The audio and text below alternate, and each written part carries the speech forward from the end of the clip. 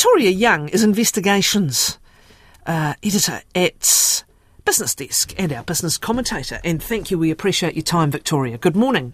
Good morning, Catherine. Now, the Fonterra latest estimate for farmgate price has jumped up by 50 cents, which I think is getting into break-even territory.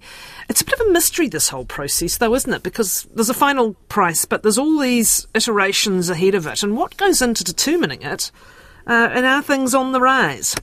Yeah, well, there are a lot of things that factor into this, but it's sort of good times for farmers. The range has been lifted by 50 cents to $6.50 a kilo for milk solids, to between that and $8 a kilo. So Chief Executive of Fonterra, Miles Hurrell, he is saying improved outlook, but not a full-on recovery. I mean, this season they've slashed the price twice already, I think, and now looking at the global dairy trade auctions, which are quite a key contributor to the payout, that's seen improvement, a bit of a rebound. So, maybe it has been tough for farmers. I think people are quite across that issue, but maybe something good in the work. Maybe a bit of positivity there. Why is Fonterra doing this? Again, just explain what the processes are. Well, he's saying that, the recovery is happening, but it's not clear that it will be sustained. And one of our reporters, Riley Kennedy, he's been talking to the experts on this.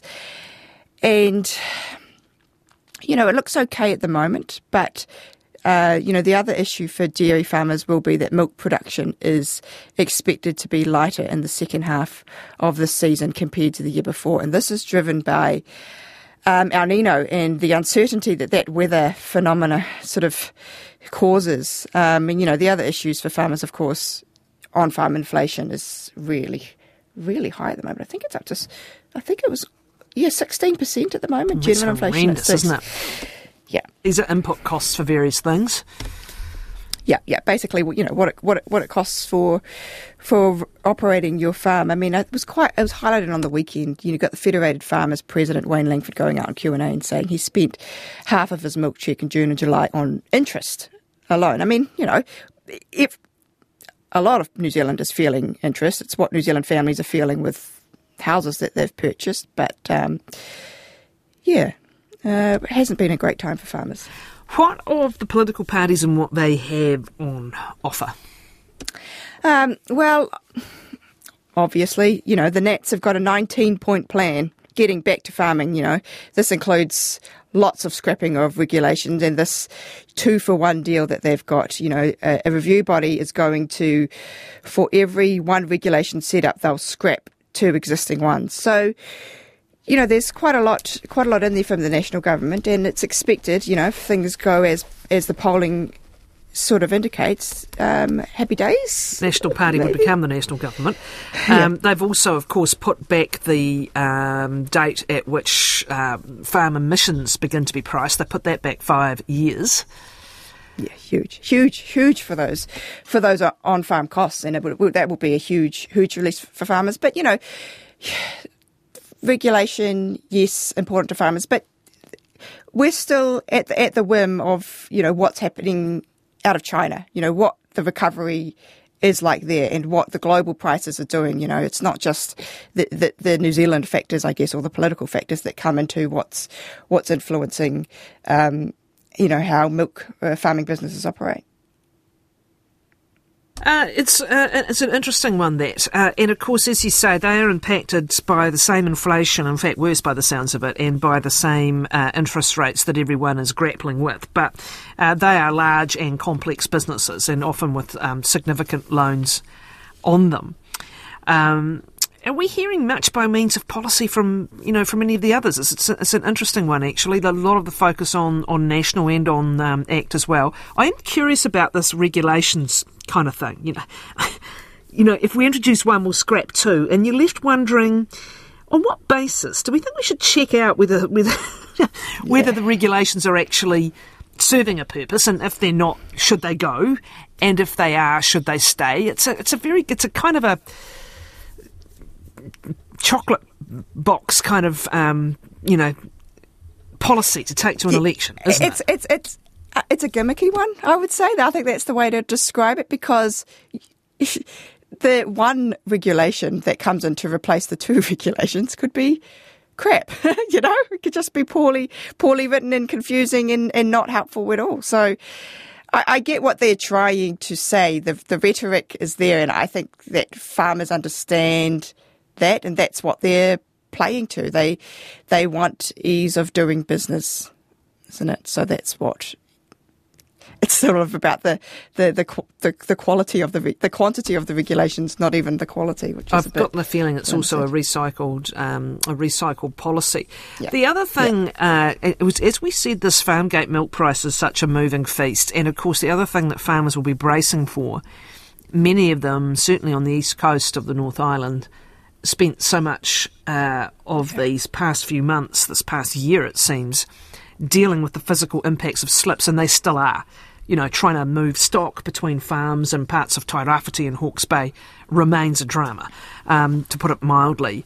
But now many of these regions are facing the potential of going into a drought weather pattern, and that can very quickly impact on costs again, on stock levels, on feed. So they'll be looking for healthy returns on anything they are selling. Yeah, absolutely. And it's just, understanding the weather. That they have to deal with the weather every year. It is a factor. But they've just got to make sure that they do what they can and not become too influenced by regulation going forward.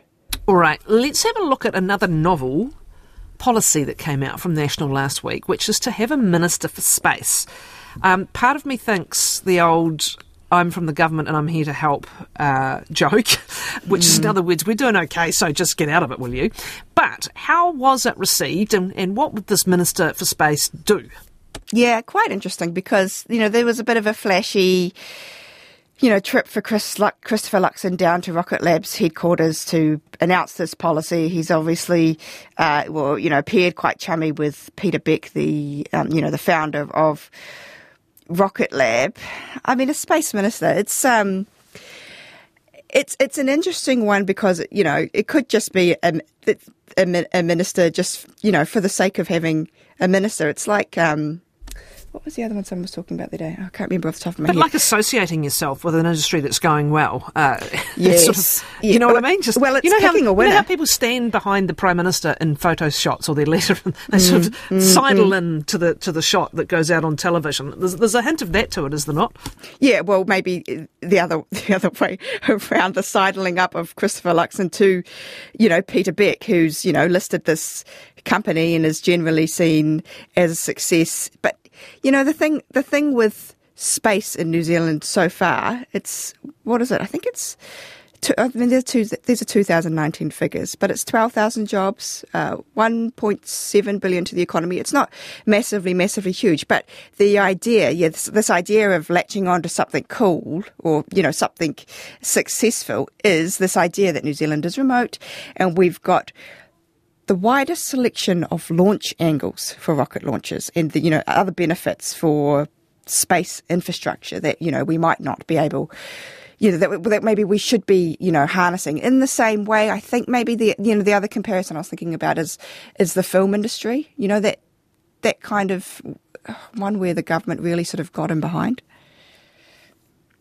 It's interesting also, though, because one of the implications of setting up a Minister for Space, you've got some political parties concerned that a lot of space business, as it evolves, is going to have military customers, quite frankly. And so, again, we were talking about regulations. At some point, that discussion and debate is going to be had, right?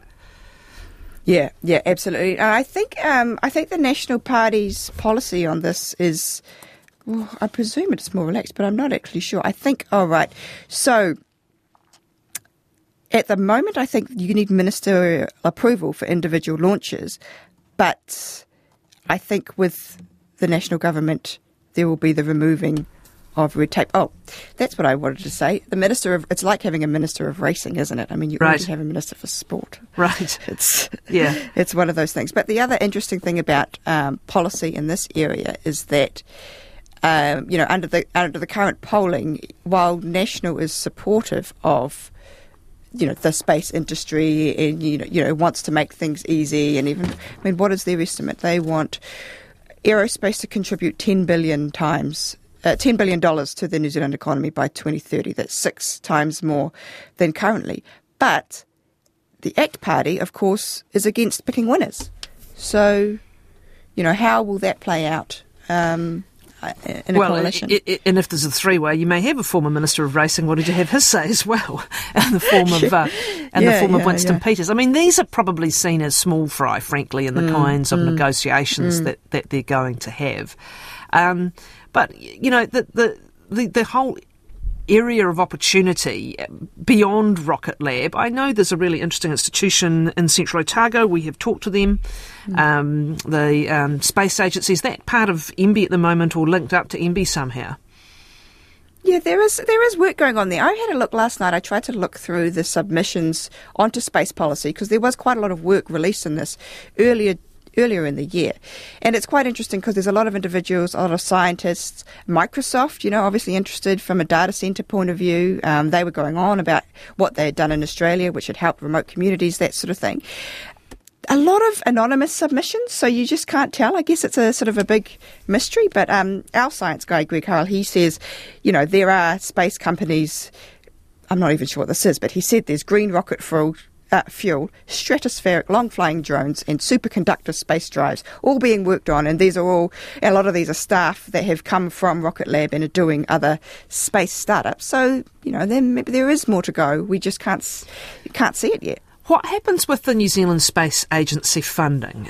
As I said, I understand it's part of MB, but what happens with its current budget? Oh, I'm not clear on that one, actually. I think National is actually not really going to mess with what's there already. I think it continues to sort of ring fence it around, I think it's the Civil Aviation Authority's budget. So they're not doing too much meddling around, but obviously Christopher Luxon is clinging to Peter Beck to... Look, photo opportunities are photo opportunities, and a Minister of Space there is. Now, Sanitarium and Weet-Bix Gate, an interesting event with Sanitarium deciding that it can and will supply the warehouse again. How are you reading how this is unfolding? Oh, I thought this was fascinating, Catherine, because the warehouse comes out on the day of its AGM. It's AGM. It's reporting, it's fronting to investors because their profits are down like 70%, So this is like a PR masterclass because on the day of the AGM, they're complaining about Sanitarium, has cut off its supply, and it's captured all the headlines in the imagination because, Sanitarium, of course, has its ownership by the Seventh-day Adventists, which is a charity, and isn't paying tax on its profits, which sort of, it's a long-standing issue, but it's outraged people because of the supply issue. Well, the supply issue is one thing. The way it was managed is quite another. And the fact that they've now backtracked and said we are supplying possibly indicates they realised they were in a spot of bother. Was there any other reason? Yeah, really interesting. The backlash was really swift, and you've got the warehouse. These guys are really good marketing players. They're inviting it on their social media. They're saying, hey, guys, on Facebook or Instagram, why should we not be able to supply Weet-Bix, the nation's breakfast, at a much cheaper price, by the way, retail than any of the other examples. Yeah. I am interested as to what the Commerce Commission does, whether the back down is the end of the road or whether they keep looking into this.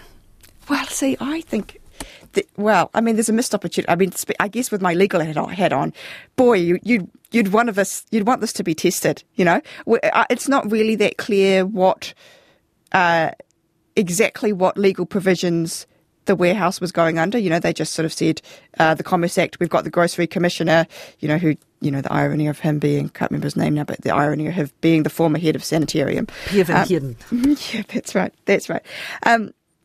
but, we're going to see more of this. And there have been other tweaks along with this, grocery code and all of that going on. There's been other tweaks to the Commerce Act. The interesting one that I sort of noticed was the Section 36 of the Commerce Act, which has massively been beefed up.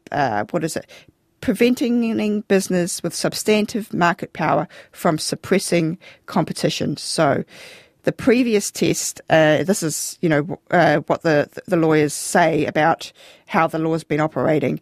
The previous test was costly and difficult to enforce.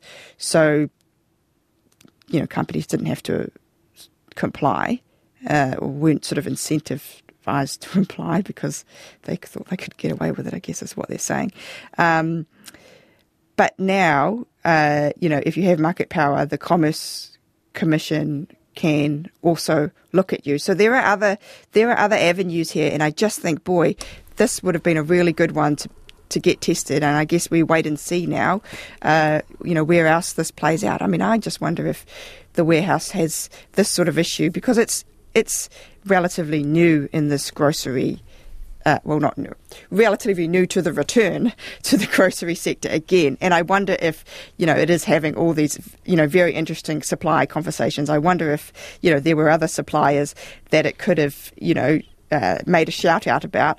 But, Weet-Bix, that iconic cereal, that's one that really captures the imagination, doesn't it? Let's see where the Commerce Commission get with it and whether it's the end of the road or not. Thank you, Victoria Young, Business Desk Investigations Editor.